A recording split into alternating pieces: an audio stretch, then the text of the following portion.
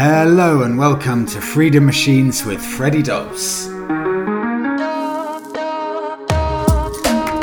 Let's start off this episode with a bit of an update, and I'll take you back to Friday when I went over to see a friend of mine in St Albans.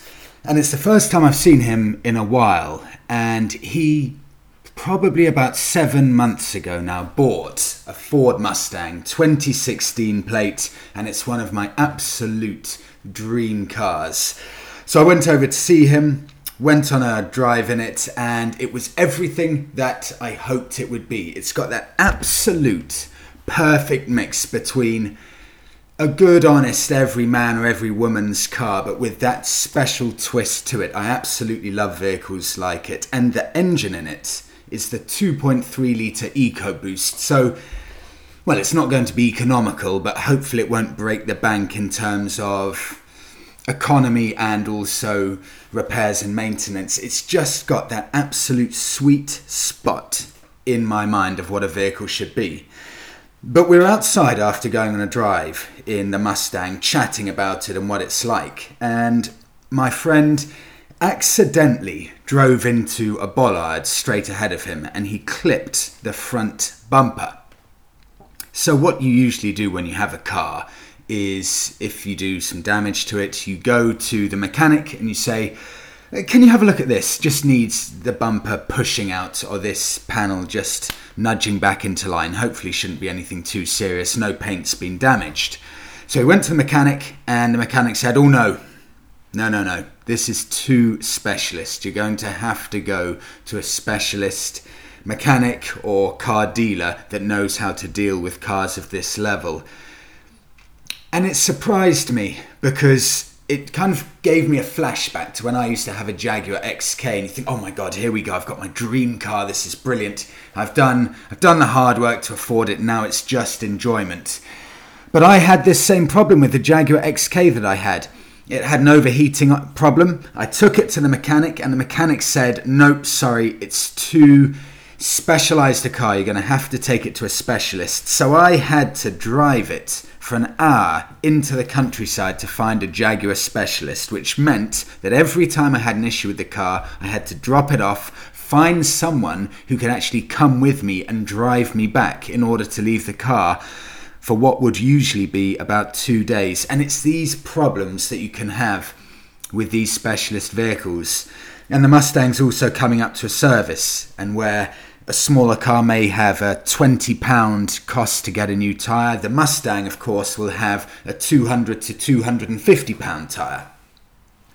And while you may not think this is completely relevant to a motorcycle-focused podcast, this will bring me on in a few minutes to the main part of the podcast, which is great value motorcycles. And I'll get onto it in a bit because I had a much better response than I thought I would from the Mutt Motorcycles Mastiff.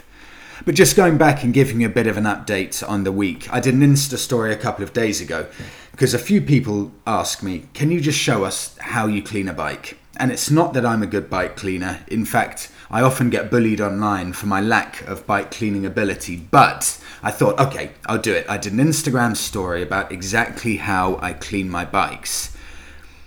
And while I'm not necessarily a good bike cleaner, I do ride through the year, and I've been riding year-round for the past 10 years, and I can proudly say that I've never, ever had any rust on any of my bikes. And what I do to clean a bike, bearing in mind I live in a flat, so it's not super easy, you don't have a hose or anything, I always spray the whole bike with a maintenance spray, such as WD-40 or ACF-50, WD-85, things like this. Basically, any maintenance spray that acts as a loosener, rust inhibitor, slight rust protection. Basically, it's just a great spray that you can spray on any mechanical or metal parts. So I spray that all over my bike. I leave it for 10 minutes.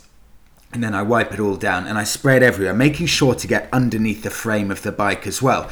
Ride through the year, never ever had any rust. And I had a kind biker, who was in fact my neighbour, who saw me cleaning saw me cleaning my bike and he said to me, oh look, that's fine, spraying with these maintenance spray, but if you really want absolute guaranteed rust prevention, and actually this thing that he recommended is so good, it doesn't just prevent rust, but in some cases it reverses it. It gets rid of the rust on the bike. So it's called ACF 50 anti-corrosion lubricant. ACF 50 anti-corrosion lubricant. And he says you spray it on the bike at the start of winter and then give it a top up once every 2 or 3 months and you will not get any rust. You can then wipe it down, comes up in a beautiful shine. So I posted this onto my Instagram account and I had a lot of bikers saying, yes, that's exactly what I use. It's the only thing that's pretty much guaranteed to stop any rust. So there you go. I thought I'd share that because it can take a while to find the best products. And it sounds like with this ACF 50 anti-corrosion lubricant, that is a brilliant product for any bikers, not just if you ride in the winter, but just to protect your pride and joy. So I highly recommend it. I've never used it or even bought it in my life, but it looks like a lot of people do. And this year, I'm doing the DGR, the Distinguished Gentleman's Ride. I registered last year, so I've already got an account, but I just updated my account for this year. And those of you who don't know, the Distinguished Gentleman's Ride it's pretty much a global thing, where on the 23rd of May, riders from around the world on modern classics, retros, custom style bikes, all go out in smart suits and ride around their local towns. So I'm doing it in London. I'm riding out with a few friends of mine, and I'll probably actually do it twice. I'll go with Monica in the morning, and then I'll go out with a few friends of mine later on. You ride around in smart suits. So London hopefully will be full of motorbikers in smart suits. And if you want to sponsor me, it is for a great cause. It's for prostate cancer and men's health. So if you go on gentlemansride.com, type in Freddie Dobbs, and you'll see me there. Any sponsorship would be hugely appreciated, and it goes straight to the charities. And I'm doing it with Monica first of all. So Monica and I will go out on the Bonneville, and it's a bit of a shame because I'm getting the Indian motorcycle. I always forget the name. I think it's Chieftain Dark Horse. This amazing looking cruiser bike that would be eligible for DGR because it is a proper old school vintage style bike, and I get it on Wednesday, but I've just found out it only comes, they're giving it to me with a single seater, which is such a shame. For me, a big cruiser bike, it's got to be standard with 2 seats. Surely it has to be standard with 2 seats, but no, the standard bike comes with a single seat. And I went onto the Indian website and I had a look, and it's an optional extra to have a twin seat. And I had a look at the cost. I think it's a minimum of about £800 for a dual seat. So that's a shame. So I'll do the first bit of the DGR with Monica on the Bonneville, so 2 of us can go on. I may then come back, grab the Indian, and then head off to see my friends and redo the DGR in London with a couple of my friends. And I'm really, really, really proud of myself because I'm useless at arranging anything, but I did manage to book in a table for myself and my 2 friends to go to Bike Shed. And it's really tight getting tickets for this. They sell out very quickly, so you have to book in advance because it's busy. And basically Bike Shed is this super, super cool destination bike hangout. They've got it's in the centre of London, and they've got a driveway that you ride your bikes through a seating area. And in the seating area, as you're riding your bike through, on the left and right hand sides, there are little tables that sit 2, 3 or 4 people, and you ride straight the way through the middle under a really old looking London style arch right at the back. And then you've got this kind of bunker building at the back where all of the bikes park up. Park your bike up, grab a coffee, grab any selection of delicious food. It really is brilliant. And there's a shop there with cool vintage Cafe Racer style gear and a great restaurant, barber, absolutely everything. Great hangout. So it should be in general an absolutely brilliant day. Honda and Kawasaki have now joined a list of motorcycle manufacturers, and not just motorcycle manufacturers but manufacturers in general, or brands in general, who are really struggling to deliver their new bikes or their new products to Europe or to the EU and to the UK. And I'm sure it's not just happening in Europe, I'm sure it's worldwide. And what it's created, in essence, is a perfect storm. You've got the issues with COVID that has basically left, and this is from MCN, Motorcycle News website, but you've got COVID's impact has basically left a whole load of shipping containers stranded in some parts of the world, so there's shipping container shortages. The Suez Canal issue that we all know about, meaning that international trade has been blocked for a long time. And then, of course, being in the UK, we've got Brexit-related issues as well, and there's currently a global shortage of semiconductors. I don't know what they are fully, but I know they're important for bikes. And that is as a result of the trade tensions between China and USA. So there is a perfect storm going on at the moment for international trade. So some motorcycle manufacturers have actually been struggling to fulfill their deliveries for EU and UK bike purchases. And I know firsthand this is the case because when we work on projects, we've had a few clients who've been having to wait a few months to get their shipments in from, for example, Asia. It's taking, instead of 1 to 2 months, 6 or 7 months in some cases. So it's a bit of a nightmare, and I feel massively, massively sorry for all of these brands who are waiting. And of course, for these brands, they need to get their window in, especially in the UK. The UK biking season is painfully short. So if you don't get your orders in ready for May, you're in a little bit of trouble. So I really hope that all of these brands across Europe, across the world, manage to get everything back up and running soon. And let's go back to my point I made earlier. And that is about the cost of vehicles. Going back to the Mustang, you can buy your dream vehicle, but it's the cost of maintaining it and running it that sometimes is prohibitive, sometimes more so, and I'm guilty of this actually, I've been guilty with my old Jaguar, more so than you realise. And I gave the Mutt back on Wednesday, the Mutt Mastiff 250cc, a bike that costs £4,250. And at the end of every loan that I get of bikes, I always do on Instagram a Q&A. Basically, that is where you can ask any question you want on the motorbike that I've had. Absolutely anything. Fire it across, and then I'll answer in video format a day later. And I had, from this Instagram Q&A, it's got to be at least 50% more questions than I've ever had for any other bike. Forget about Indian, Scout, Bobber, the Harleys, BMW R9T, Triumph T120s. This Mutt Mastiff generated more interest than any other bike I've had. And it kind of got me thinking, why is that? But I guess it's obvious. You can ride these beautiful bikes that are kind of 15k plus, but the reality is that bikes that are attainable and a genuine option for the majority of the world, they come in probably at the sub 5k mark, and that's why this bike's generated so much interest, because people can look at a bike like the Mutt Mastiff and be like, oh my god, I can actually afford my dream bike. And that's what they do. They bring small capacity, small cc engines that are cheap, 3 to 5k. They make those attainable for the masses. So now you can have a small capacity bike that's genuinely aspirational, a bike that you really want.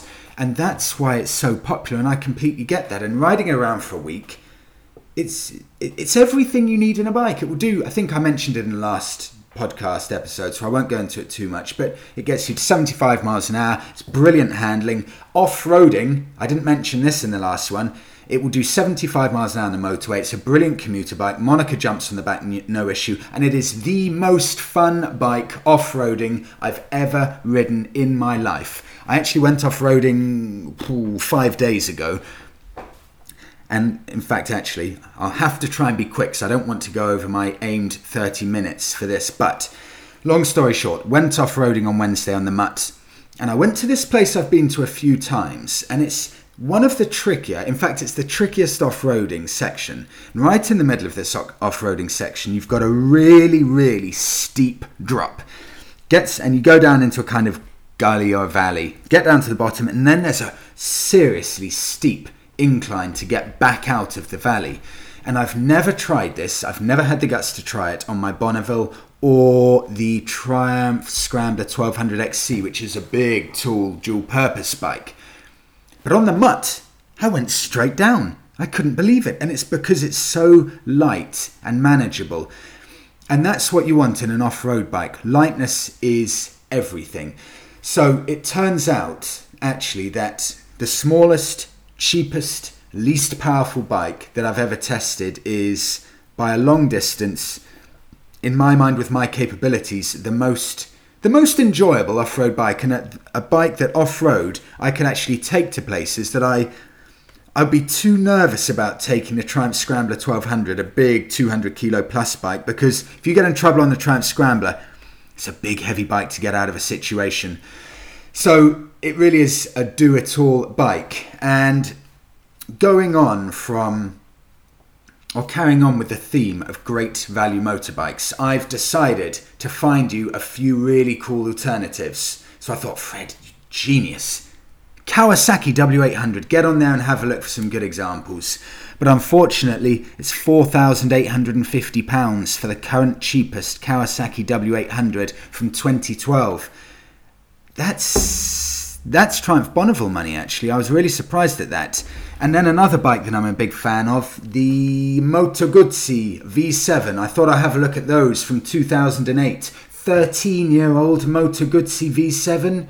Any ideas? The cheapest one that I could find in the UK? £5,000. I actually didn't know they held their value that well. Moto Guzzi V7s, still even now, they only cost, in fact, I've got it here, brand new, you can get a Moto Guzzi V7, £8,000. £8,000 for a brand new one, yet a 13-year-old one is £5,000. That's a £3,000 depreciation in 13 years. It is absolutely phenomenal. And I have mentioned it a few times. Are bike prices almost going up a bit? Used bike prices? And I think possibly they are. Certainly they're absolutely rock solid at the very least. But is the supply that I was talking about earlier becoming a bit of an issue? And I've had a few people contact me on YouTube and Instagram saying that they've tested out these Euro 5 bikes and they just miss the character too much. So actually they're going to go for a second-hand model that's Euro 3 or 4, for example, because it's got more character. So as the bikes get quieter, will actually these more characterful older bikes prices rise? In fact, one person I spoke to said that he went to Triumph, tested out one of their new range of Euro 5 bikes, didn't like the sound of the Euro 5 bike, said to Triumph, look, can you put a Euro 4 exhaust on it? And Triumph actually said to him that they advise against aftermarket exhausts on Euro 5 bikes. Now, don't hold me to this, because it's just word of mouth from what someone's telling me. I may be wrong, but that's really interesting. I guess it doesn't come as an absolute surprise because, of course, all of these new legislations, these bikes are, they're highly tuned. They're technological bikes. They've got lots of sensors in them now. And if you take off that Euro 5 exhaust to, that is the exact thing that controls emissions and sound of a bike, take that off and just slap on an aftermarket one, there surely will be some issues. So that's going to be interesting. But will it raise the prices of these older, not classic bikes, but 3, 4, 10, 15-year-old bikes? I think it may do. So this is really interesting because what I've seen, the market is incredibly strong for used bikes at the moment. Another bike that fits the bill brilliantly is a bike that I can almost guarantee you will never ever have heard of, and that's the Honda Highness. brackets CB350, because you may well be familiar with the old Honda CB350s. Great looking bike, stripped back to basics, only available in Asia at the moment, and I think maybe South Africa, but it looks like from what I found online that these bikes may be coming to Europe. And what it is, it's a 350cc Honda, absolutely stunningly good looks, modern classic, beautifully proportioned, beautifully designed. About 20 horsepower. There's a scrambler version potentially coming soon. And if that comes to the UK, Europe, USA, that it just feels like there's a market coming for these kind of bikes, these 350s, 500s. It does feel like there's a market coming. There's some interest. And the only price that I could find is, I think it was an Indonesian price, so I converted it to pounds sterling. And that's £1,800 sterling. It never works out like that. I'm sure it would be more if it comes here. But that's a seriously tempting bike if the price can stay low-ish like that. And that's a really viable mode of transport. I just love these super affordable bikes. Another one, of course, the Royal Enfield Meteor. This is a bike that I would love to get. And this is another 350cc bike that's just come along. This new market for these kind of smaller, or what should we call them, middleweight bikes, 350s. It's really interesting. And the Royal Enfield Meteor, award-winning bike, Top Gear award winner, 2021 Motorcycle of the Year, Car and Bike Awards 2021, Modern Classic of the Year, the Royal Enfield Meteor, Modern Classic of the Year. And it's also won the Indian Motorcycle of the Year. 20 horsepower, £3,750. Superb value for a 350cc bike. Went online, had a look at it. It's got a brilliant looking thing called Tripper Navigation, which is a bit like, if you're familiar with it, Beeline.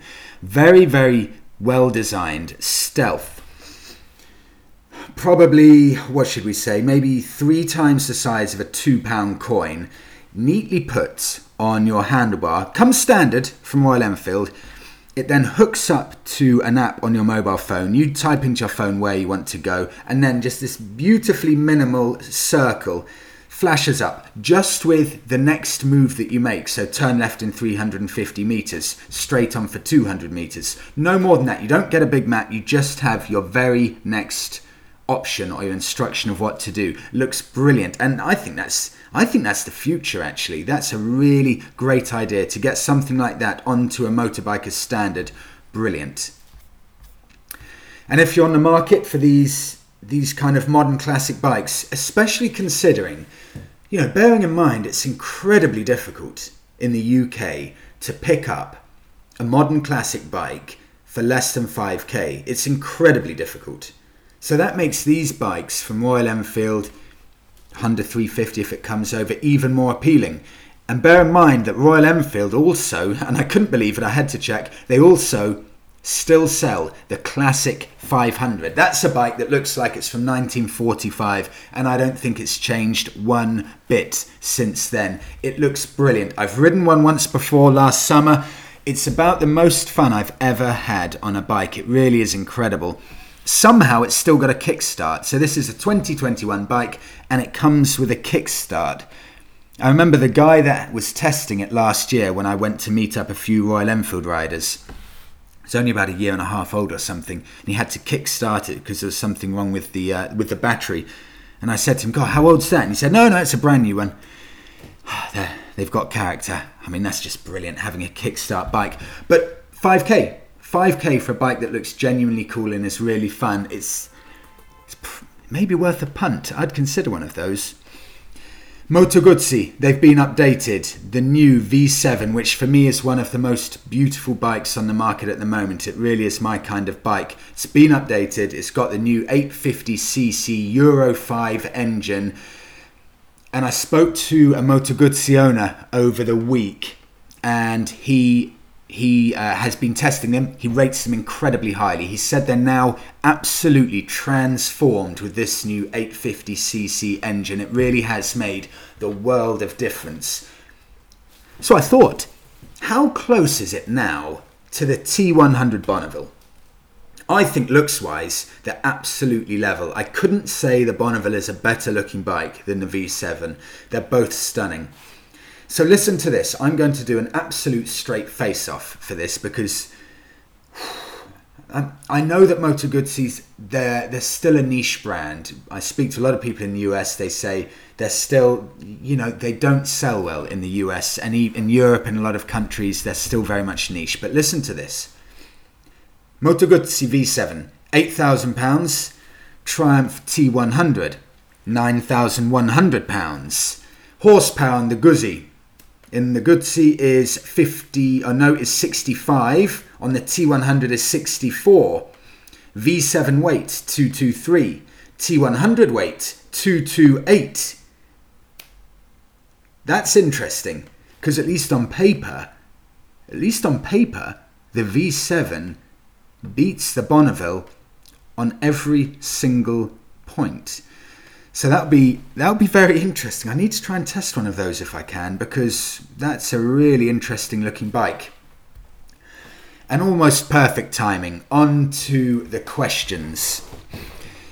After I've done a few Instagram stories and YouTube videos about some biking gear, I had a few people messaging me just to say, can you do some budget biking gear and show us some budget biking options? Because, it's easy to show these £400 jackets and things like that, or boots. But, for a lot of the population, and myself included in reality, really, I'm just lucky I get to test out a lot of good gear, but I completely understand it. It's hard knowing what the good value gear is that will stack up well to the more expensive gear. For example, my latest YouTube video was a set of boots where they range from £343 to £128. And in reality, there's not much difference between the looks of them. So I'll give you just a few pointers of brands that I think are exceptionally good value at the moment with a really cool looking range of gear. Go and have a look at Broga Moto, which is a Polish motorcycle clothing company. They do everything from boots, jeans and jackets.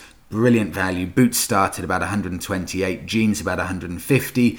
RST Moto, English company, jeans about 140, boots about £128 as well. You won't go far wrong with those value-wise. So take a look at those because they really do stack up incredibly well to some of the more premium brands. And that's it. That's all I've got time for today. Thank you everyone so much for listening. If you do have any questions on any of the topics that I've spoken about today, or if you'd like me to cover a topic in a future episode, just let me know because I hugely welcome it. And any questions in general, fire them across dob.bs@outlook.com. That's dob.bs@outlook.com. Thank you so much. Have a great day, and I'll see you in the next one.